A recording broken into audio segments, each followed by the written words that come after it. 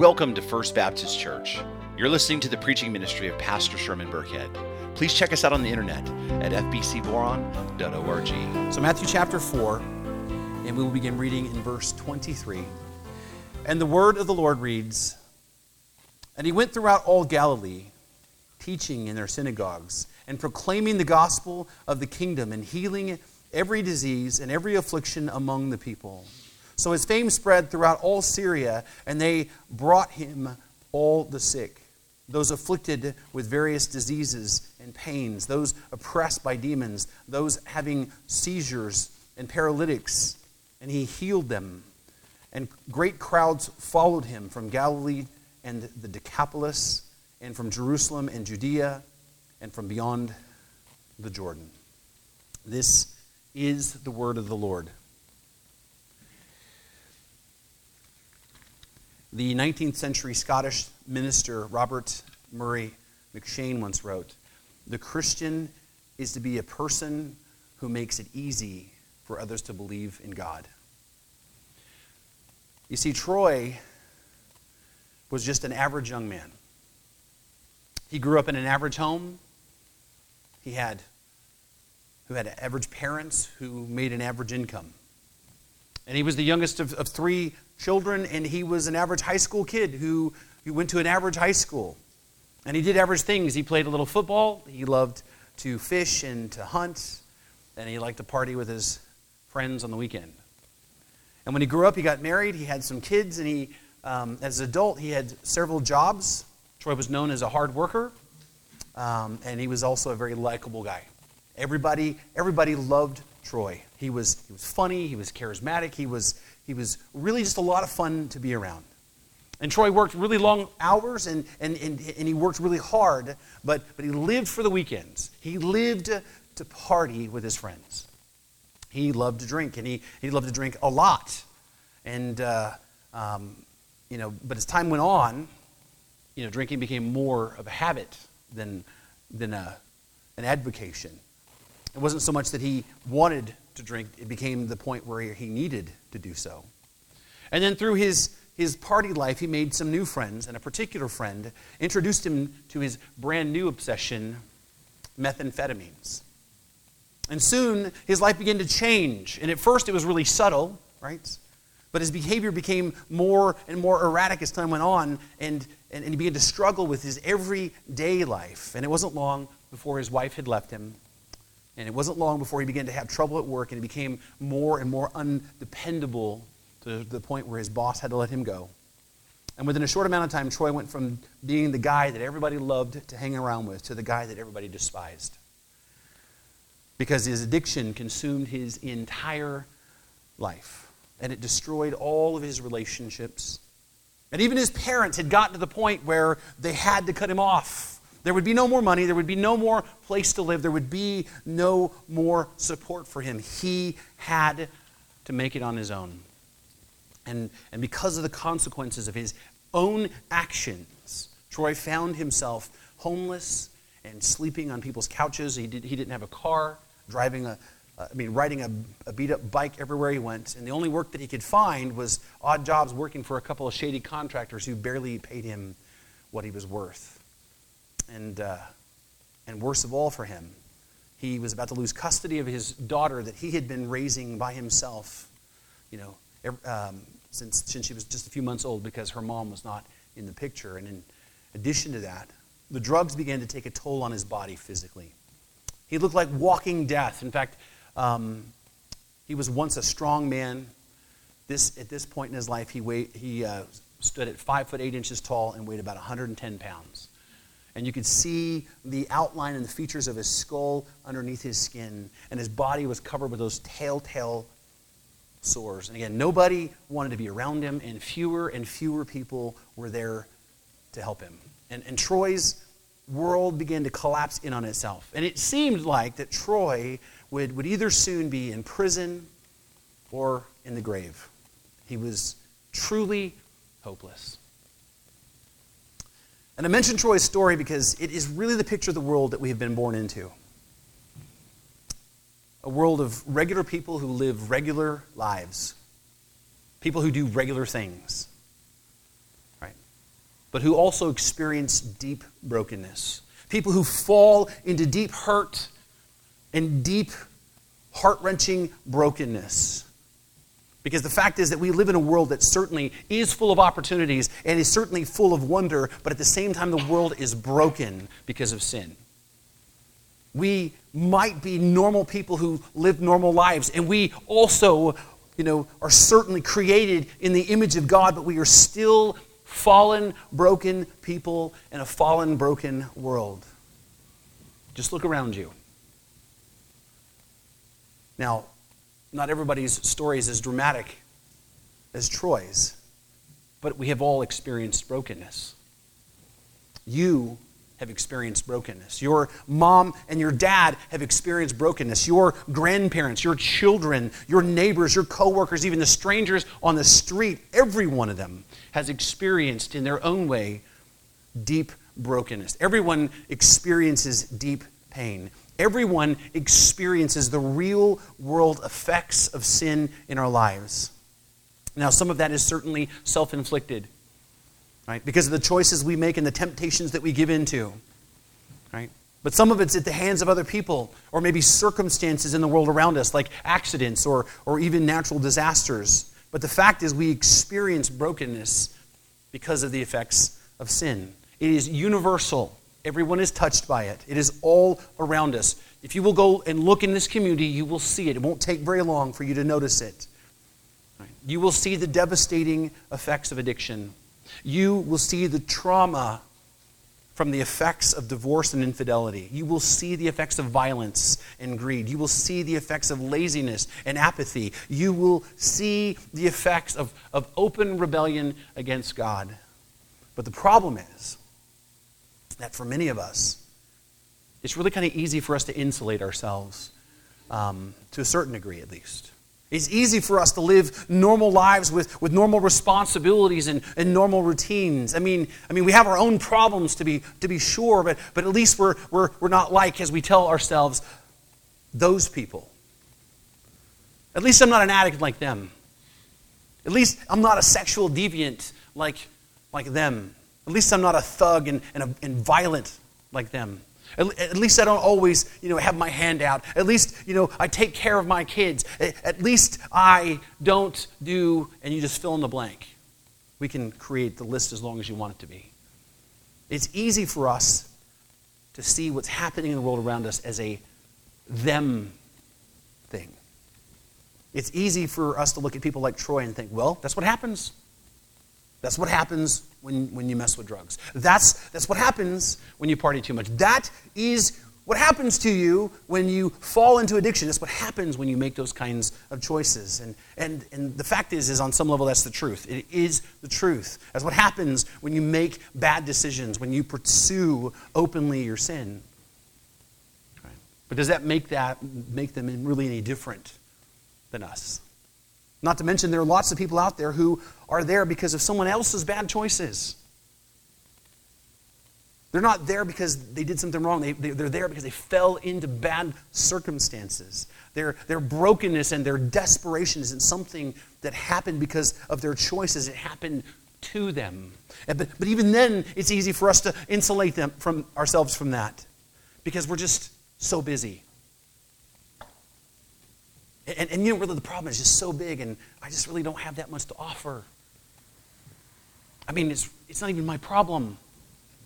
I mean, as heart-wrenching it is what these kids are going through, it's not my problem. I don't have time for this. I don't have the money to help. I don't have the emotional energy to invest in this. I have my own problems. I have my own concerns.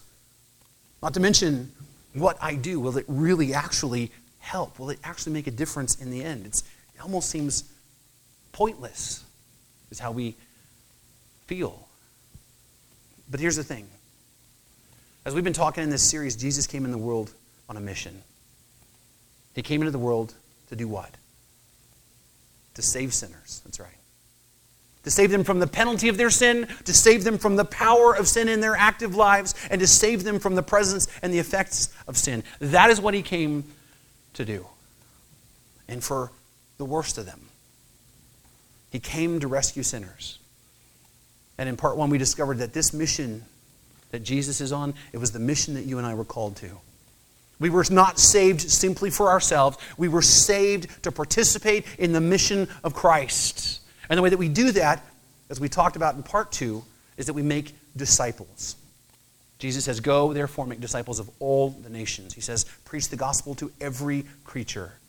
Jesus calls us to make disciples of everyone, which means we are to share the gospel of Jesus Christ with other people. We're to help them to get plugged into the body of Christ, and we're to teach them to go out and then make more disciples. That is your part. That is my part in the mission of Christ. And then lastly, we talked about that God has actually uniquely equipped us for this task.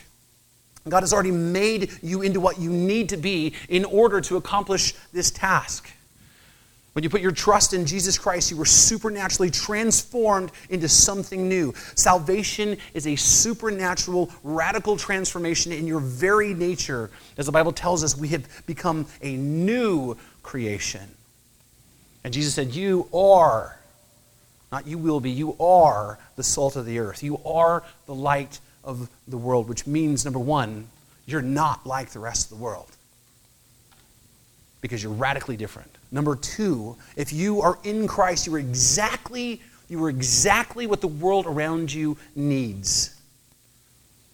The world around you needs the preserving influence of Christ in you. The world around you needs the light of Christ to shine through you, which means if you're a believer in Jesus Christ, then every interaction you have with another human being is an opportunity for them to experience and encounter God through you. Because as salt and light, you are Christ's representative everywhere you go. God called you to be on mission, and He equipped you to accomplish it. Now, if you missed any part of this series so far, I might be actually going a little bit fast for you, and you might be thinking, well, there's a lot of things that we need to still talk about that we already did talk about. And so I want to encourage you, when you get a moment, to go back and listen to the parts of this series that you missed, and you can do that by either going to our SoundCloud page or our church website, or if you want to fill out one of those information request cards and request one of them old-fashioned CD things. It was a joke. If you want a CD, I'll be happy to burn you a copy of that. But listen to the parts that you've missed, and that way you have a better understanding of what we're talking about here. And if you get something out of it, by all means, share it with your friends. But the fact is that Jesus came to save sinners. You were called to help in that effort by making disciples, and God equipped you, and He transformed you what you need to be to fulfill that mission. So what does that have to do with Troy? Well, there are still two questions in this series that we have not addressed to this point, which is about, number one, where does this mission take place? Is it something local? Is it something global? And then number two, how do I accomplish this mission? I mean, we know what the mission is, and we know what our part is supposed to be, but where, is this mission, and how do we accomplish this mission? And today we're going to begin to answer those questions. We won't fully answer them, but we will begin to answer them. And as we do, you'll begin to see how this all fits together, including how it relates to Troy. And so, turn with me again to Matthew chapter 4. Now, before we get into the text, it's important for us to remember that, as you are aware, that the book of Matthew was written with a very clear purpose, and that was to declare that Jesus is the Messiah, that He is the King. That's the reason why Matthew wrote it. It's all pointed to the fact that Jesus is the King. And beginning in chapter 5, this is where Jesus preaches His Sermon on the Mount, where He tells His followers, as the King, what kingdom life is going to be like. And kingdom life is radically different than the rest of the world. It's radically different. I mean, when He's telling you to love your enemies, it's radically different. When He says, that you're to live a higher standard than the rest of the world, it's radically different. Right? And so He says the world living in the kingdom is radically different, and His followers can live that kind of life because they have been saved. When they are saved, they've gone and been transformed into something new. They have been transformed to where they can live that radically different life. Jesus changes us. Now, here in Matthew chapter 4, in the beginning, Matthew talks about the temptation of Jesus Christ. This is really the beginning of His ministry. Talks about how the devil tempted Him, and he spent 40 days in the wilderness, and then he talks about the very beginning of his ministry where Jesus opens up, and the first thing he preaches is repent, for the kingdom of heaven is at hand. And then he begins to talk about Jesus calling his very first disciples. And then Matthew explains what Jesus began to do during his earthly ministry from the very beginning. And that's where we are, verse 23. And it says, and he went throughout Galilee, teaching in their synagogues and proclaiming the gospel of the kingdom and healing every disease and every affliction among the people. So his fame spread throughout all Syria, and they brought him all the sick, those afflicted in various diseases and pains, those oppressed by demons, those having seizures and paralytics, and he healed them. And great crowds followed him from Galilee and the Decapolis, and from Jerusalem and Judea, and from beyond the Jordan. Now, the thing that I want you to notice in this text is that from the very beginning of Jesus' ministry, from the very start, there's two things he does. Two important things. In fact, again, look at verse 23. Matthew says, and he went throughout all Galilee, teaching in their synagogues and proclaiming the gospel of the kingdom and healing diseases and every affliction among the people. In this text, Jesus reveals to us his method for reaching the lost. And his method for reaching the lost is twofold. Number one, he proclaimed the gospel of the kingdom of God. And number two, he healed people in their afflictions and diseases, which means he met people's needs. That's what Jesus did. He proclaimed the good news of the gospel of Jesus Christ, and then he met their physical needs. He healed diseases and afflictions, and he cast out demons, and he eased their pains. And this is important for us to understand because Jesus didn't simply just come out proclaiming things, right? He didn't come to the earth simply to declare, thus saith the Lord, which he could have. But no, he did something more. Not only did he preach the gospel, he met people where they were, in their pain, in their misery, and notice he did something about it. He healed them. He reached out to them. He met them in their physical needs. Now, by the same token, Jesus didn't come simply to heal people and send them away like some supernatural doctor, like, hey, take 2 of these and call me in the morning, right? No. Not only did he heal them, not only did he meet their needs, he also proclaimed the truth of the gospel of Jesus Christ. He told them about the kingdom of heaven. In fact, he told people what we tell people today: repent and believe the gospel. That's what he told them. Turn from your sin and then he turn from your sin and believe. That's how he reached people. And as followers of Jesus Christ, this is the pattern that he set for us. We are to proclaim the gospel and help people meet needs. Now, this is the part sometimes some people begin to push back a little bit. And they'll say, well, wait a minute. Jesus was doing miracles. He was doing supernatural acts, right? Those aren't the things that we can do. Not to mention the fact that the reason why even Jesus did those in the first place, he did that so that he could demonstrate his power and establish his credibility of who he was. Yes, right? But first what you need to understand is these miracles that Jesus did, right? He did them because but he's Jesus, right? But understand, he didn't just simply perform random supernatural acts. I mean, he didn't just, call down, with his word a gigantic earthquake, though he could have. He didn't simply speak a word and turn the sun purple, though he absolutely could have. He didn't just simply snap his fingers and have the entire Roman army, disappear, though he could have, because he is the sovereign Lord of all the universe. He didn't do any of that. In fact, the vast majority of his miracles beyond the resurrection and walking on water, the vast majority of his miracles was to meet someone's immediate need. He turned water into wine. Why? Because they ran out at the wedding, and the master of the ceremony would look like a fool. He would be ridiculed. He would be shamed. And so Jesus met that need, as strange as it might be for us. He also calmed the storm. Why? Because his disciples were in immediate danger. He healed people of their illnesses. He cured people's blindness and their deafness. He healed twisted and lame limbs. He helped mute people speak. He helped paralytics walk again. He cured people's diseases like leprosy. He even rose some people from the dead. And in each one of those situations, there was somebody who was in a desperate need. And Jesus had compassion on them, and he met their need. And what I want you and I to understand is, though we may not be able to do miracles,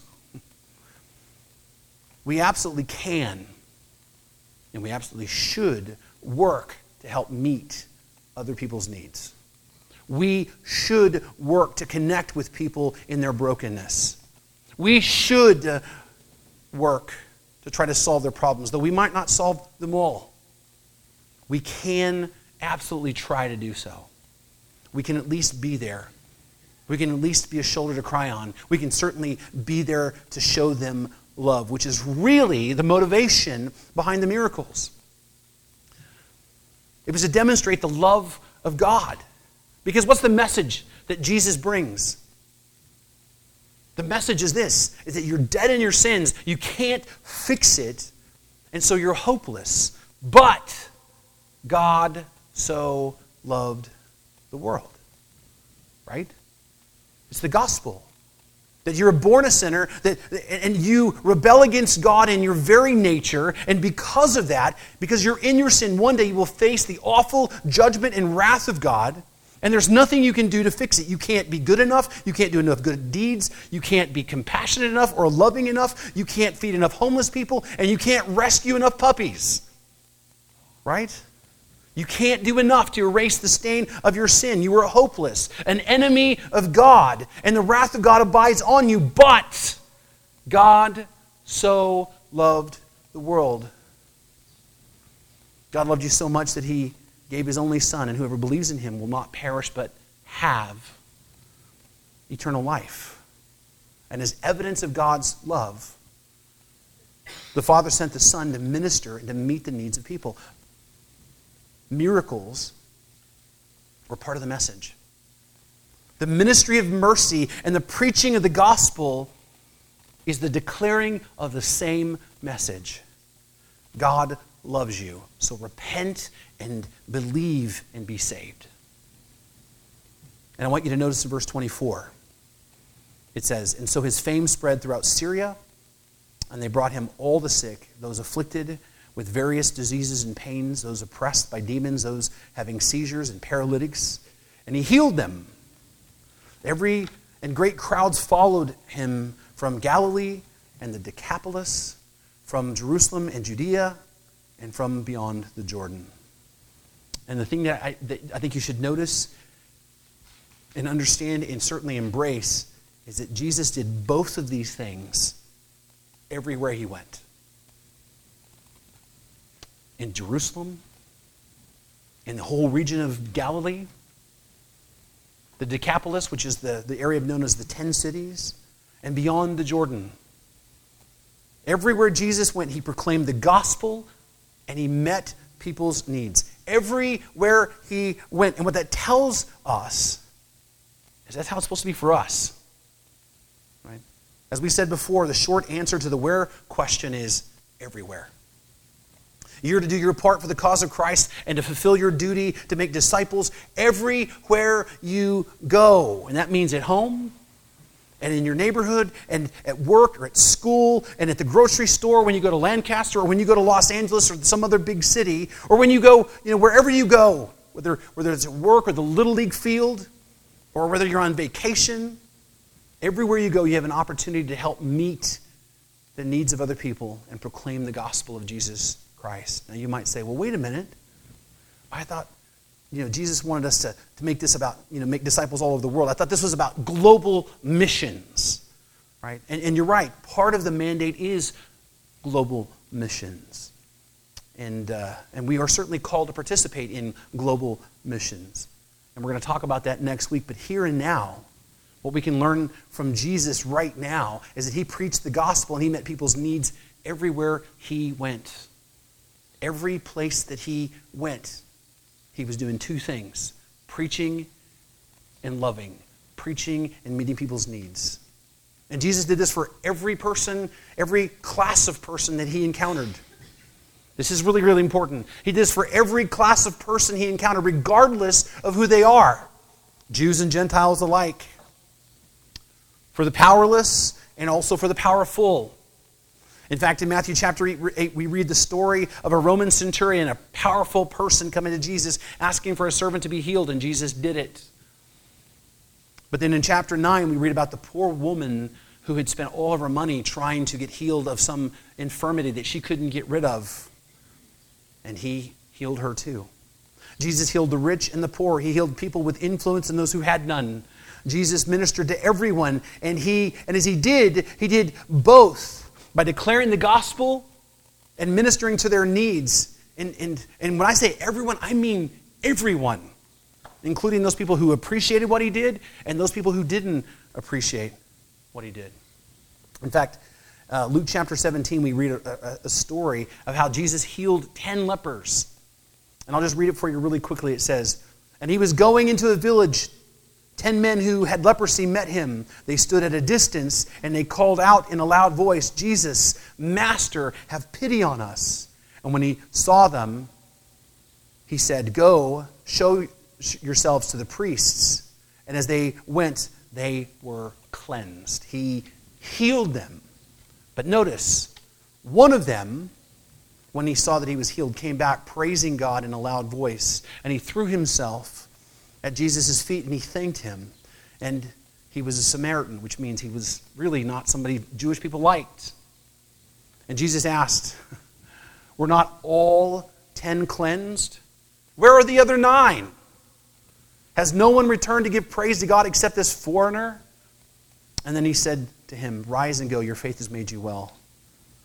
Now here's the thing. In this story, only one man came back to thank Jesus for what he did, but he healed all of them. Now the reason why this is important is because let's just face it. Sometimes loving people and trying to meet their needs can be hard. Sometimes you reach out to love someone and care for them only to have them to be ungrateful to you. Or even worse, that they demand more out of you. Or they take your mercy and your generosity and they turn it around on you and use it against you. And I think you probably know a little bit about what I'm talking about. I mean, you probably tried to help people who really didn't want to be helped, right? We've tried to help people who just simply take and take and take and take and take with no hint of giving back. We all know people that we work to help that just simply refuse to get better. People who refuse to get off the drugs. People who refuse to go into programs. People who refuse to get a job. People who refuse to do right by their family. They just expect that people are going to continue to take care of them. It kind of begins to wear on us a little bit. Kind of frustrates us, and some, in fact, it can even make us jaded, right? To where we just think it's not worth it. This is stupid. I'm tired of people taking advantage of me.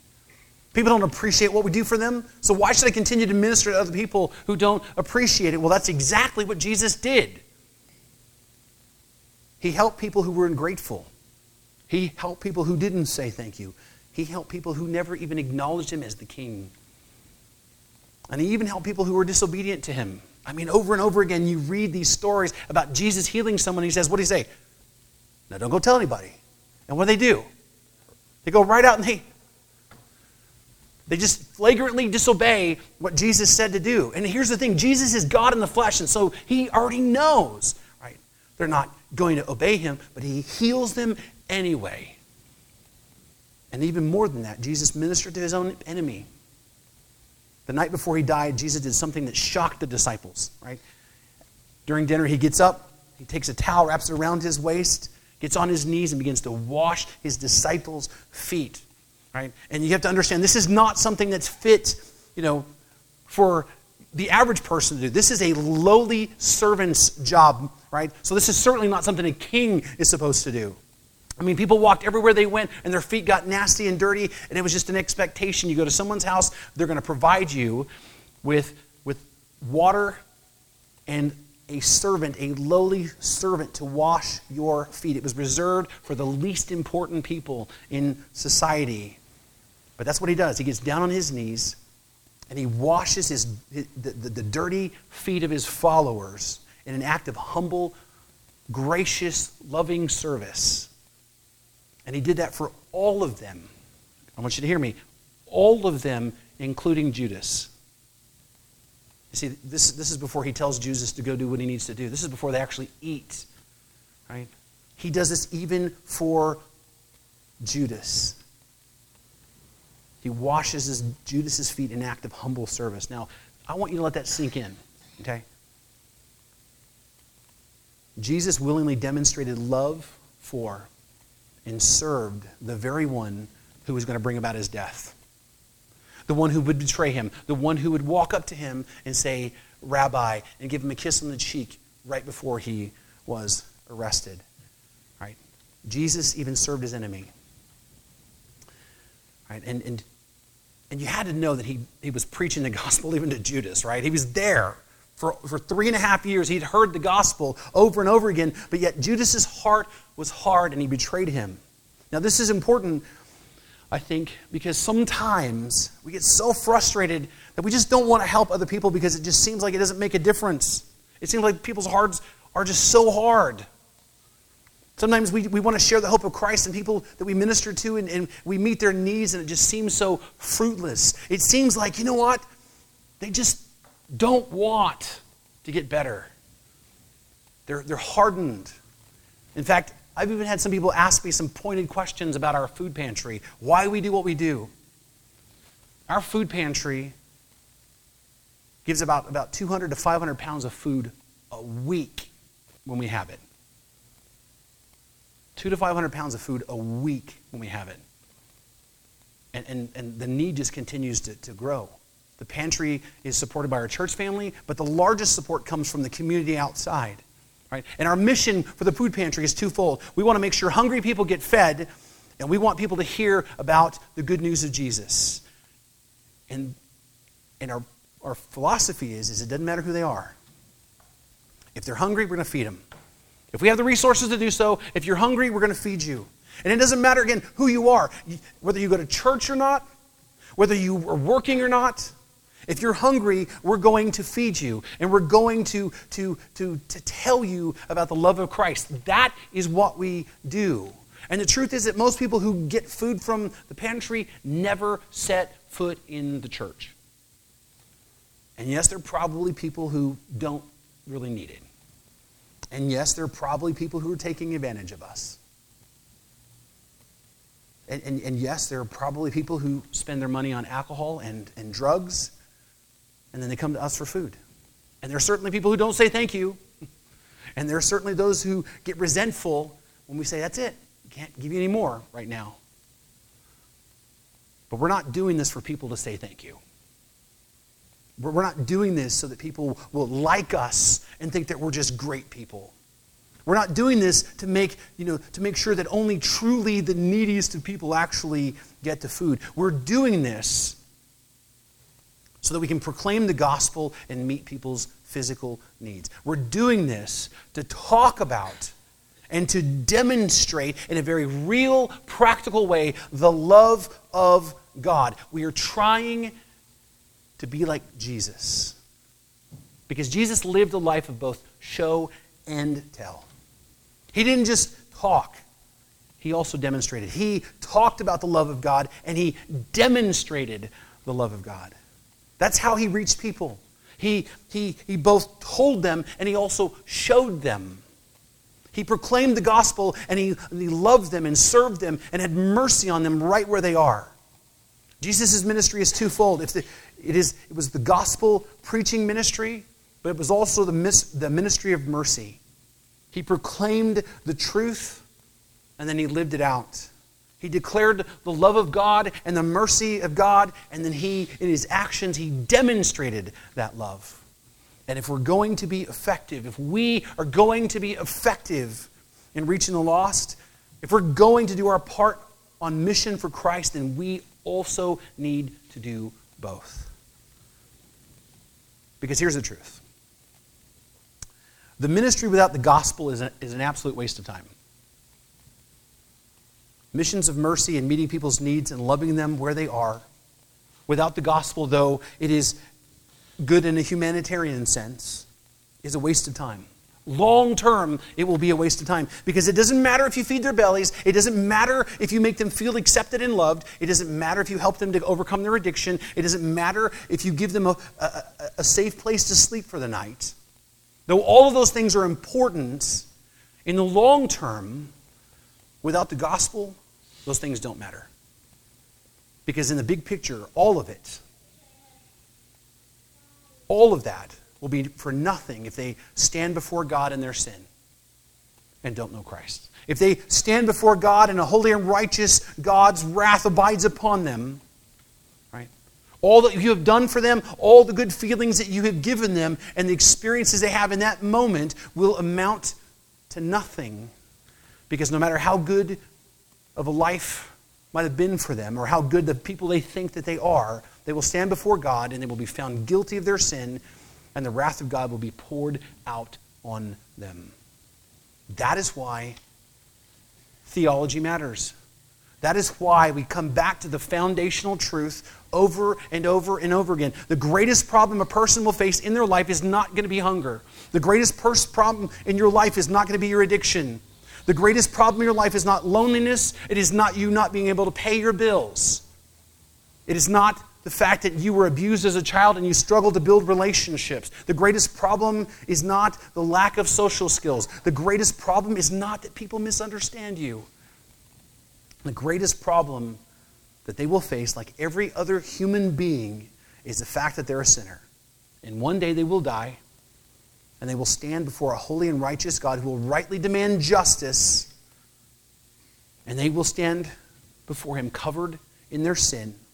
And there will have no words, this is what the Bible says. There will not be a defense for them. They won't have anything to say except to agree with God's decision. And when they look upon the holy and righteous God, they will know what they deserve. And there will be no hope. The only hope for them is to hear the gospel and to repent and believe the truth of Jesus Christ. Their only hope is to trust Jesus, who died on the cross to pay the penalty for their sins, who lived a perfect life in order for them to have the righteousness that they need to stand before God without shame. Because those who trust in Christ have been forgiven. Praise the Lord. Those who trust in Christ have been acquitted. And when they meet God face to face for the first time, they will not be cast into hell. They will be welcomed home like family. Jesus died to give them that hope. Yes, God is a God of wrath and justice, but He is also a God of love and grace. And He made a way for people to be saved. And He made a way to solve their greatest problem. And we just need to share it with them. In fact, I want you to hear me, okay? Loving people and meeting their physical needs without telling them the hope of Jesus Christ is an injustice. It's actually scandalous. Because what we're doing is we're perpetuating a false hope, which is worse. Missions of mercy without the gospel ultimately are a waste of time. But by the same token, ministry without mercy is a waste of breath. Because telling people about Jesus without showing mercy to people is a waste of breath. Because a person starving to death isn't thinking about their need for Jesus in that moment. A person, right, who feels rejected by the world isn't going to warm up to someone preaching at them. You just need to repent. The fact is that most people in our culture, in our country, have already heard it. They've experienced the well-meaning church person tell them, you just need Jesus. They have heard that God loves them, but they struggle to believe that. Right? Because how can God love someone like me if no one else will? That's why it's important that you show them. You're the light of the world. You're the salt of the earth. When these people meet with you, there's a potential for them to encounter God through you. And you have the ability to show them the love of God that you're talking about. You have the ability to bring that love to real life. You have the ability by your actions to demonstrate in the world today that God loves them. We must tell them, but also show them. That's how it was for Troy. He desperately needed Jesus. And he was at a place where he needed some physical help too. He needed food. He needed a place to stay. He needed a place to take a shower. But most importantly, he needed someone to love him. Because he felt completely alone. He felt like he was unwanted, like he was undeserving. He felt deeply ashamed of who he was. And so he was truly hopeless. And so Troy reached out to his older brother. He didn't reach out because he wanted to talk about Jesus. He reached out because he wanted a few bucks to get by just one more day. And so he mustered up the courage and he called him and got his voicemail and left him a message. Now on the other end of that, Troy's brother was a fairly new Christian, and he was excited about his faith, and he was excited about showing the love of God to people around him. In fact, that weekend, Troy's brother and his wife went to Las Vegas to a convention, and it was summertime, and they knew, like, it's summertime, up to 15, there's going to be lots of people who are broke down, and so they bought a bunch of water, right? And they wrote a bunch of scriptures on the water bottles, and then as they went up to 15, they stopped. Every time they saw somebody broke down, say, hey, you okay? How you doing? Hey, here's some water, make sure that you're okay. Do we need to call anybody? They even stopped and changed the tire for an older couple. Again, showing the love of God. They were excited, right? And Troy's brother really felt good about himself. And he was like, it's awesome, right, to share, the love of Christ with people. But then Troy calls and his attitude changes. And he's like, that just really upsets me. The only time Troy's ever going to call is when he wants something from me. In fact, I'm sure he's calling because he wants money. Right? And he began to feel this sense of self-righteousness because Troy was the family drug addict. He was the black sheep. He was the no-good family member that made a wreck of his life. And so Troy was the person that everybody avoided. But then God, the Holy Spirit, pierced his heart and brought conviction because he was willing to share the love of God with perfect strangers, but he wasn't even willing to share it with his own brother. And so he realized he needed to call Troy back. And he did that, and he asked Troy to meet him in a coffee shop so they could sit down and talk. And he was prepared to help Troy with some food and maybe some money, but he also needed not to just meet his physical needs, but he also needed to share the hope of the gospel. Right? And the first one was actually the easy one. I mean, giving people a couple of bucks is easy. Giving them some food is easy. But he was a brand new Christian, and he wasn't even sure what to say. And he wasn't even sure how to talk about the gospel. But he prayed about it, and he asked some people that he knew to pray about it. And then he went and he met Troy. And as I sat across the table from Troy, and as I looked him in the eyes, I looked at him as not somebody that was a drug addict, and not just simply my irresponsible little brother, but someone who was deeply lost and broken and scared, and my heart broke for him. Not only could I see the features of his skull under his skin, I could see the despair in his eyes. And I knew exactly what Troy needed. Troy absolutely did need some money. And he did need a place to sleep at night. And he did need something to eat. But what he needed more than anything else in that moment was for someone to love him. To love him right where he was. To show him that there is a love that surpasses understanding, that there is a love that is without limits, that there is a love that is abundant and unending, that there is a real, unmerited, grace-given kind of love. He needed to see that the love of God is real. And so in that moment, I put aside all my preconceived ideas about him. I put away all the irritations that I had toward him. I put away my big brother judgments. and I just loved him. I stopped and I asked him, how are you doing? Meaning that question, right? What's really going on in your world? And I sat and I listened, and as he began to realize that I really cared and I wanted to know, he began to then open up. And he began to tell me about the hard times he'd been going through and how lost he felt and how he was afraid, he was terrified of the future and losing his daughter. And he couldn't even see a way out. And I just sat there and I listened. And when he was done, I reached across the table and I touched his hand and I told him, I don't judge you. I love you. Looked me in the eyes. I said, I want you to hear me. Troy, I love you. With all my heart, I love you and I want what's best for you. And at those words, this guy who's trying to be tough and streetwise, he melts. He hadn't heard those words in a very long time. And the tears began to flow. And I told him, I know that you need help. And I want to help you. In fact, I'll give you a few bucks. I'll do what I can to help you. All right? But it doesn't have to be this way. Because God loves you. And God wants to heal you. He wants to heal you the way he healed me. Though my life is different than yours, right? I don't know what you're going through, but I have been broken in my own way. And God has changed my life. And I began to share with him my testimony. And I began to tell him about the Bible. And the scriptures just started pouring out of me. And the rest of the conversation is like a blur to me.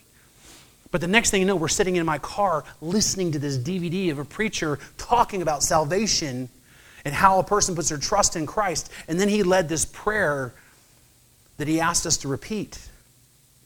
And my brother sat there with tears running down his face, sobbing so hard that he could barely breathe. But he repeated every single word. Heavenly Father, I know that I'm a sinner. I'm a broken sinner. I've sinned against you. I've sinned against my fellow man. And because of my sin, I deserve to be sent to hell. I deserve your wrath. I deserve your justice. And I admit that I can't fix it. I can't make it right no matter how hard I try. And so, Lord, I'm truly helpless. But, Lord, you promised that you love me. And you said that that you loved me so much that you sent your Son to die for me. And your word says that if I will repent of my sins and believe in your Son, Jesus Christ, that you would save me. So, Lord, I repent. I turn from my sins. I declare right now that Jesus Christ is Lord. And I believe that he lived a perfect life for me and he died on the cross for me and rose from the dead, proving that I can trust him to save me. Lord, I believe. Send your Holy Spirit in my heart to confirm for me that you have rescued me and help me to follow Jesus all the days of my life, for he is the Lord and my Savior. Thank you for saving me. Thank you for loving me. Thank you for Jesus Christ who died to save me. And it's in his name I pray. Amen. And after he said, amen, it was like a Twilight Zone moment, because I really wasn't sure what to do next. I never had led anybody to Christ. I'd never even thought it was possible. But I can remember just thinking, like, I hope he really meant it. I hope this was a real thing in his life. I hope this wasn't just simply some empty confession. That I didn't know what to expect next, but I felt in my heart I needed to help him, and so I invited him to come stay the night with me and my family so that we could take a shower and he could actually, not have to worry about where he's going to, put his head for the night. And that night, Kim and I, again, new to this, we were really anxious, like he's a drug addict. He's capable of doing anything. Are we sure we want him to be in our home? And we're not sure how this is going to work. But we decided that we were going to love him anyway through that and be patient through that. But that night, something changed in Troy. It was a radical transformation. Because he was a drug addict at one moment, and then the next he wasn't. God took it from him right now. And he went from being completely hopeless to someone who had a brand new lease on life. He had hope. I mean, he had so much hope, right? And he loved being in the church. In fact, one time he went to go on a Wednesday night that we couldn't go, and he decided to ride his little beat-up bicycle. And then after church was over, he comes back carrying his bicycle, and he was beat up. I mean, he was beat up. And I'm like, what happened? He goes, I was on my way to the bicycle, to church, and I went over the railroad tracks and popped a wheelie, and the wheel fell off, and then the forks hit the ground, and I dumped my bike and got beat up. But the devil ain't going to stop me from going to church. His heart changed. He fell in love with the Word of God. He got plugged into a church, and the next thing you know, he had a steady job, right? And then he has transportation. He gets a place of his own, and he was able to maintain custody of his daughter, and his entire life turned around when he put his hope in Christ. Now today, 13 years later, Troy is married. All of his kids are all grown up, in college and doing their own things. In fact, one of his sons is in the Marines. And he is now the national warehouse manager for the commercial and residential solar division of the Tesla Corporation. But 13 years ago, Troy was either headed to prison or the morgue. But he turned to Christ in faith, and everything changed for him. The gospel of Jesus Christ, which is the power to save all those who believe, changed everything for him. Troy heard the gospel and believed. But understand, before he would hear the gospel, because he'd heard the gospel many times before he would hear me talk about the love of God, he needed to see the love of God. And that is what you and I are called to. You and I are called to meet people where they are, in their pain and in their circumstances and in their misery and in their struggles. We need to do both. Talk about and demonstrate the love of God, just like Jesus.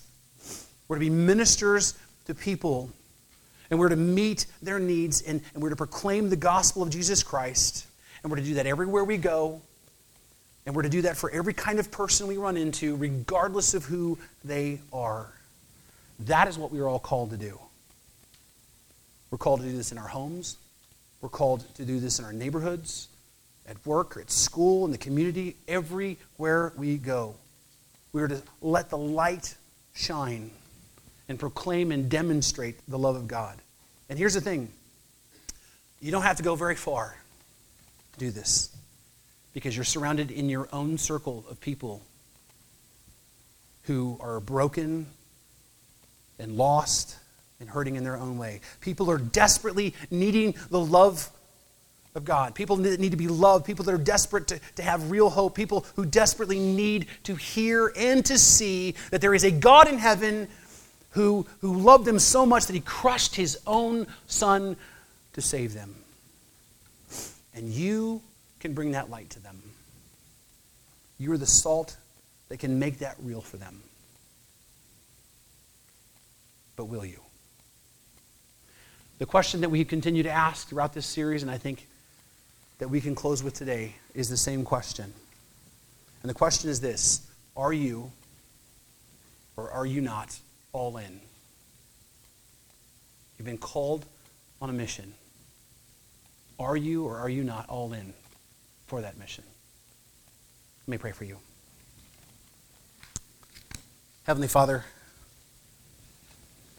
I thank you for the transforming, overwhelming, awesome power of the gospel. I thank you, Lord God, that you can use broken vessels like me and other people to minister to and meet the needs of other people, and then to love them enough to share the hope of the gospel with them. Father, lift our hearts up to that. Empower us to live that. Give us a passion for that. Father, open our eyes to not see people the way that the world sees them. The world sees people as throwaways, as castaways, as unimportant. Help us to see the rest of the world the way that you see them. It's real people made in your image. Your children broken and lost and afraid in this world. Help us, Lord God, to connect with them and to know them and to find out what their situation is and to meet them where they are and to find the best way we can to help them. At the very least, just be there with them and then to proclaim the goodness and the mercy and the grace of the gospel of Jesus Christ.